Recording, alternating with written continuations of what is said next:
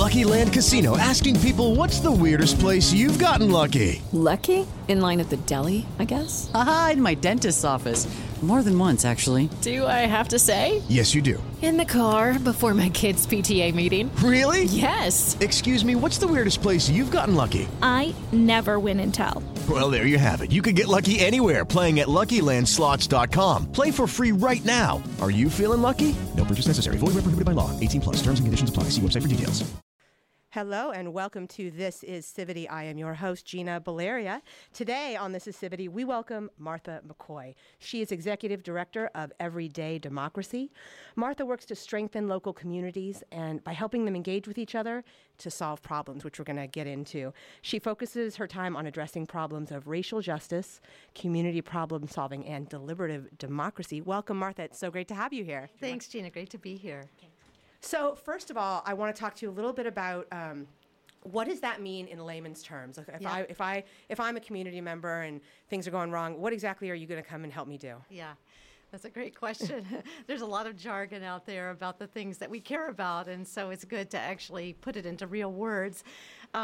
Basically, it means that for a lot of the intractable issues that we face in all our communities, whether it's the schools aren't performing the same way for everybody, or policing doesn't happen fairly for everyone. We can all relate to those issues because they're in the news all the time. It means that as a person who lives in that community, I can actually start doing something about it by actually bringing people together who need to get together, who don't often have a chance to work together, to actually get to know each other and to build relationships and to begin to solve some of the problems. And it means actually kind of bringing together some public officials with regular folks also, because we don't often have ways to do that are productive. Absolutely. And so because you mentioned public officials, let's go there.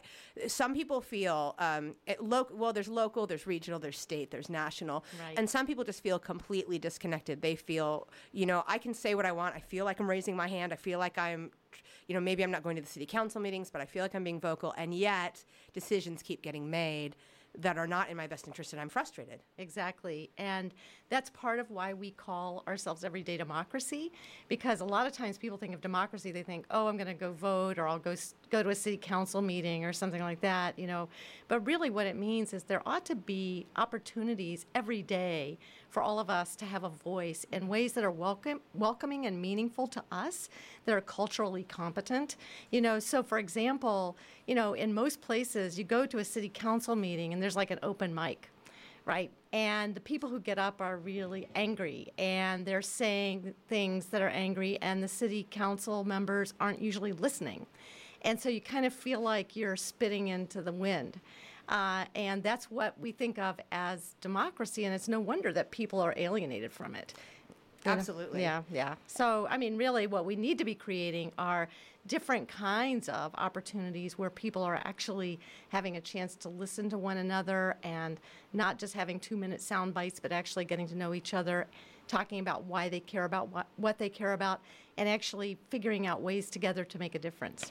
And, I'd love to talk to you about experiences you've had in that area, but I would also, here in San Francisco or in the Bay Area, we are in the middle of this mass sort of hyper gentrification. Yes. And last October, there was a situation which you may or may not have heard about, the soccer field in the Mission District. These kids or the community members have been going there for years. If you win, you get to keep playing. If you they have a whole system. But a group of guys showed up, looked like they were tech workers, based on their dress and their attire, and they walked up and said, "Hey, man, we reserve the field." The kids on the field were like, "What are you talking about? We play on this field every day. What do you mean you reserve the field?" They said, "Well, we went down to City Hall. We paid our $27. Here's our permit." And all of a sudden, an argument ensued, and it was videotaped. There is no 7 to 8 anything. If you want to play pickup, you play pickup like the rest of us. It's not pickup. You can book the field. You can book the field. Just because you got money and you can pay for the field, you don't get to book it for an hour to take over these kids. This field has never been booked. You don't understand. This field has never been booked. The last 3 years. How long have you been in the neighborhood, bro? How long have you been in the neighborhood? Over a year. How long have you been playing here for? Because my whole I've life, been here probably like I've been born and raised here for 20 years, and my whole life we've been You can playing. share. One time, you let other people play. We will share with you. Why don't you get a team and we play pickup 7v7 like it always is. All that we understand. There is no permit. It does not matter if there's a piece of paper. Why don't we all just play? I would love to play with you guys. Let's do that. Then let's play. Then let's play. You got a team. We got a team. Let's play 7v7. Later, they agreed to split the field, but it got into the media, and people have taken this incident as this is the manifestation of the gentrification happening in the city. Yeah. So, and they went to City Hall. City Hall agreed to, or the Parks and Rec agreed to, for that one field to let it continue to be a pickup field. But it's one field out of how many? Right. And this is so typical. It's so typical, and not just in the Bay Area, but all over the country. I think the Bay Area is a hyper example of gentrification and growing income inequality. But it's also, happening all over the country, growing income inequality, resegregation of schools, resegregation of neighborhoods, and fewer opportunities for people to actually even rub shoulders with each other. And when they do, it's unfortunately often in situations like the one you talked about. Right. So how might we address something like that? In a situation like this where, you're coming into someone's neighborhood, there's still both populations there. People should be a community, and yet people have such different ideas of community. Right. What might deliberative democracy do? Right. So that's a great question, because there are people everywhere who kind of feel this but don't quite know what to do about it. And sometimes people don't even know that there are resources to help them do something about it. Yeah. And so part of what we are talking to people about is, when you bring together some people, even just a core group of, say, 10 people in a place that is diverse and starting to bridge divides among themselves, then that group in turn can begin to reach out to establish more bonds and connections across a whole community. Because really what we're lacking is the places to do that. I often say to people that, nobody had to wake up this morning and say, today I'm going to remember to be a consumer, I'm going to remember to use my credit card. And, we don't have to put that on our to-do list, because everywhere we've got all these opportunities to participate in the marketplace, right? But as community members, as citizens, it's almost like it's a thing we have to be really individualistic about and try to reach out. And obviously it's important to do that, but there ought to be opportunities that are welcoming. Absolutely. I love that example you just gave. I don't need to put on my to-do list that I'm going to go buy lunch or buy something. That is so true. And yet I've got to put on my to-do list. I've got to actually stop, redirect, make time to civically engage, and that's crazy. Right, because we ought to be creating opportunities for that are at least as welcoming as the marketplace. I think more. We ought to be thinking about, okay, how do we create these spaces where people from different backgrounds and views can actually sit down together, share food, share some stories with each other, create relationships. And it's kind of one of these paradoxes, right? So all of us feel like we want to spend time with people who are different from ourselves. We know in our hearts that that's the real meaning of community. But there's the other part of us that really just wants to be with people like ourselves. And so it's a real paradox, but it's almost like if we don't build those other opportunities, it's too hard to do. I mean, you can't walk up to somebody like at the post office and say, hey, what do you think about gentrification? It's like, so true.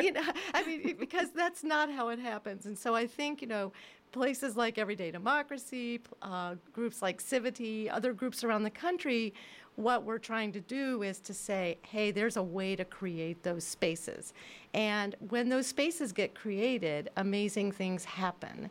And they fly kind of under the screen of a lot of people's screens, because what happens is our media are generally just so focused on polarization and actually feeding it. And so it's really easy. And as one recent survey said that Americans feel more connected technologically, but more socially isolated than they have felt since the 1930s. That's amazing. Yeah. So the fact is, we're connected, but we're not really connected in ways that are. Sometimes the technology can help us, and that's great, but we're not really connected in ways that are feeding our humanity, and that's a problem. Yeah, that's a big problem. And in the example you gave with the news media, as a journalist, I worked in daily news, and it was really, you just didn't have the time, and it, like you said, it's easy, or as you said, it's easy to grab this side and that side, done, got a story. And I want to do better, but oh my gosh, I got to get on to the next thing because that's what my time is like. That's what I have to do. And then it's the same analogy you gave earlier. It's really easy to get that news. That's all right there on a platter for us. And to go find the stuff that's going to help us connect or be a little bit more rich or more deep, it's much more difficult to find. And these are difficult things to create. And that's why it takes organizations to come up and build them. Yeah, and it's really like we have, when you think about it, we have campaign organizations right now that are loosely connected to our public life. You know, people might think they are connected to our electoral life, and as quasi-democratic as that is. So the problem with that is we have billions of dollars and organizations feeding into our polarization every day. And so we are civically organized. The problem is how we're civically organized. And so, people are trying to manipulate and sometimes really succeeding. They're manipulating us to mistrust each other, to actually have hatred of people who believe things that are different, and also feeding into racialized stereotypes that have very powerful historical roots in our country. And that is also feeding the racialization of the immigration debate. And also, some things people call dog whistles. Well, the dog whistles aren't even dog whistles any longer. I mean, it's almost like megaphones where people are proclaiming things that are out and out biased, racist, and hateful. And so basically, when you're in community and you hear that, whether you're a white person or a person of color, whatever ethnicity you are, you begin to incorporate those messages in subtle and not so subtle ways about what it means to be in a community where there's diversity. And people begin to sort of fear each other or skirt around the issues or feel like they can't go there. There are all these studies, brain science studies, that are coming out, which are amazing, about implicit bias.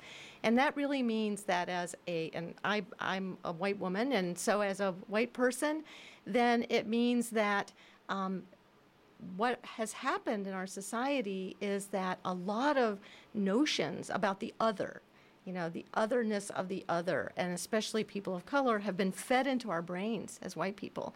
And even if we on the outside consciously say, I stand against bias and I consider myself a good person, those notions get in there in unconscious ways. And not just with white people, with people of color as well. So it's really something that unless we have real relationships with people, we can't counter those things. I want to delve more deeply into that. We're going to take a break for just a moment, and when we come back, I want to talk a little bit about the idea of the implicit bias and the fear and sort of aversion to this word privilege among some circles. I'm here talking with Martha McCoy of Everyday Democracy. This is Gina Baleria with This Is Civity. We will be back in just a moment. Every 3 minutes, another woman gets the news that she has breast cancer. And here are some of the first words she hears. HER2 oncogene, aromatase inhibitor, ductocarcinoma in situ. What do these words mean? How are you going to decide what to do if you can't even say what you have? Listen to me, Shirley Jones. As soon as you get your diagnosis, go to breastcancer.org. It's a special place on the internet where you can learn how to say all those breast cancer words and find out what they mean. At breastcancer.org, you can learn more about your particular kind of cancer and your treatment options.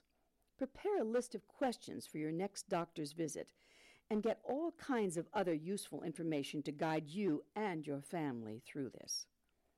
Breastcancer.org, the first place to go the minute you find out you have breast cancer. Welcome back to This Is Civity. I'm Gina Baleria here today with Martha McCoy of Everyday Democracy, and we are talking about what's going on in our communities that makes it more difficult for us to engage civically and engage with each other.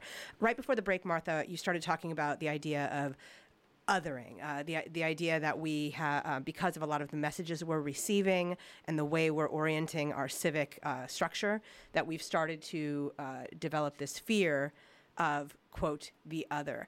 And a quick anecdote, I want to get into that. Caucasian, married to a black guy, and we went to UCLA. We have so much in common. We grew up in similar families, so he's not the other to me. He's like, I get him more than I get other Italians, and so I'm fascinated by how othering gets structured, because to me, I base my connections and my othering on different things. And in official capacity, there was a recent study showing that interracial marriage is actually more accepted today, but marriage between political parties is less accepted today, which I think is hysterical. And I want to delve into that too. So there's so much to talk about. But first of all, let's talk about this community othering and what that can do and how that can impact us in our everyday lives. Yeah, it really does. I mean, it really structures where we feel comfortable, where we go, where we shop, who we hang out with, who we feel like we can solve problems with, who we feel like we are comfortable in public meetings with. It really affects everything. It really affects everything about what we do. And it really is, it's subtle. Sometimes it's really subtle. And what's not subtle is the way that it happened, because public policy structured our cities and our neighborhoods so that they were segregated. Public policy led to all sorts of insidious things that we're still experiencing, which people often chalk up to human nature. And so I want to say something about that, because that feels really important to me. Sometimes people think, oh, well, everybody's bigoted and that's just human nature and we can get over it. In fact, things are getting better and things like that. But in actuality, a lot of the structures that actually set the way we are responding to each other were put in place a long time ago. And people are responsive to structures that actually create some opportunities to work together, but those were not created. And so you might think of us kind of in our human nature as there are things that can be responsive to actually drawing on our desires to cooperate, work with others, live in diversity and things like that. And there are things that can actually play into the fears, the polarization, et cetera. So I think we have to pay attention to our internal state of being. Like with the implicit bias, one of the things that we can do is begin paying attention to when things are coming up that we might not have noticed before in terms of something we assumed about another person. We all do it. And so that's one good thing we can do. And the other good thing we can do is actually think, how can we create some things external to ourselves that actually provide those ways to actually start thinking about the other as somebody we know, like you were saying, you and your husband. You've spent time together, you know each other, and so that is the cure for the individual manifestation, but that's not, unfortunately, the cure for the structural manifestation, which we still have to create remedies for. Absolutely. And it's true, that structural implications of what happened decades, century ago does resonate. And we hear all the time, if we're talking specifically about racial barriers and ethnic barriers, we hear all the time, well, we no longer, everyone can buy a house wherever they want now. That policy's gone. It's like, yeah, but that policy set in place, like whether or not someone could accumulate wealth through property or not. Exactly. I hear all the time, if you think interpersonally, I hear all the time from friends or people gosh, yeah, this happened to me when I was a kid, and I have this relationship with my parents, and it really impacted me. I'm working on it, but gosh, and it's like, well, you understand that has ramifications for your present day, but what about this? Right, about whole historical institutions, et cetera. I mean, it is pretty amazing that we're kind of blinded to how we got where we are. And so we think we just kind of landed here and it's like the weather or something, and so we have to deal with it. And people created those structures. People can deconstruct and recreate them. And, it's not a mystery why in many school systems, most of the teachers are still primarily, European American. And even when student bodies are primarily students of color. And so there are all sorts of ways in which the current day is absolutely a reflection of the current bias that's going on, but also the structural bias and racism that led to it. Yeah, absolutely. Let's talk about, I'll drop the privilege bomb. Let's talk about the word privilege. This is a fascinating word to me. And I, too, was someone that used to, and still have a little bit of, it's a strange word. And it's like privilege. I don't have, I have a lot of money. I don't have a big house. How am I privileged? And I mean, I understand now. I've embraced it but it's a word that people automatically assume means something else, and therefore it stops conversation. Yeah. And how do we, and on the other side, people who are trying to get the message out about privilege and how it impacts people are just like, well, I don't know what to do with you guys. This is what's happening, and I'm done with you. So you have two sides just so frustrated by the other, and we can't seem to gain an understanding. And I think the semantics are a part of it, but I don't know. I mean, what are your thoughts? Yeah, I think that's a really great question, Gina, because for me, I've seen the word privilege sort of turn people off because of people who grew up in not wealthy circumstances, who say, basically, hey, I'm white, but I grew up poor, and how can you call me privileged? And I think sometimes we do ourselves a bit of a disservice by using that language. Sometimes I explain it to people by talking about unfair advantage. I think most people can accept that, that there are unfair advantages that come with skin color in our society, and it doesn't mean that everybody who is white had equal advantages, but it means that there's an additional barrier to making it. Two great examples come to mind for me when it comes to this. Years ago, I think it was, it was like when we first started sort of hearing this term as a culture. Ted Koppel actually did something on Nightline where he asked some white guys, do you think racism still exists? Oh, no, everything is really better now, it's fine. And he said, so you'd be okay if you woke up tomorrow and you were an African-American guy. And so that would be fine with you because you think the advantages are all about equal right now. The opportunities are about equal today. That'd be okay for you. And they're like, well, no. And he said, so how much would it take? How much money would it take for you to say, it's okay for me to wake up tomorrow morning and be an African-American guy? And every guy said at least $1 million. Wow. And to me, it's like, okay, they were putting a price tag on skin privilege because even though they said it's the same, no, it's going to take a lot to actually convince me that it's okay for me to wake up black. And another thing that comes to mind to me is my colleague John Powell, who's at Berkeley. He leads the Haas Institute for Ethnicity and Inclusion. He has said, it's kind of like if he and I were both, he's African-American, so if he and I were both kind of tied down with 5 ropes, and he had 10 ropes, I had 5 ropes, and somebody came along and they removed my 5 ropes, and I got up, but he was still tied down. And I basically said, hey, John, what's your problem? Why can't you get up? And I did have some disadvantages, and so somebody helped me with those. And then I kind of perceived he ought to be done with his also. So it's really about comparative disadvantage, and I think that's a harder concept to get across. You're absolutely right. It doesn't mean that I or you or someone doesn't have disadvantages. We all do. We all move forward in life. It's just that sometimes they're a little bit more insurmountable, a little bit more challenging than others. Right, and some of them are systematic. Yes. And that's the case with racism. It's systematic, yeah. So how do we get at that? Well, okay.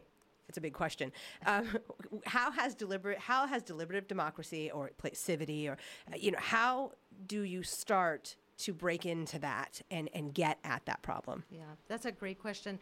I think that for us in our learning at Everyday Democracy, we realized that we had to combine notions of people talking with each other in different ways and across divides and things like that with some systematic forms of doing community organizing differently, so you could create a civic infrastructure that actually upholds those things. So it's not like a one-shot deal where you say, okay, we're going to get together in a public meeting and form a few relationships, and then maybe a year from now we'll have the same opportunity. That every time you have to reinvent the wheel. So we're really working with communities to help them to create those opportunities. Mary redeemed a $50,000 cash prize playing Chumba Casino this year. I was only playing for fun, so winning this was a dream come true. Chumba Casino is America's #1 social casino experience. It's serious fun. With over 80 casino-style games to choose from, you too could win life-changing amounts of cash. Be like Mary. Log on to ChumbaCasino.com and give them a whirl. That's ChumbaCasino.com. No purchase necessary. Void where prohibited by law. 18+. Terms and conditions apply. See website for details. The voice in the preceding commercial was not the actual voice of a winner.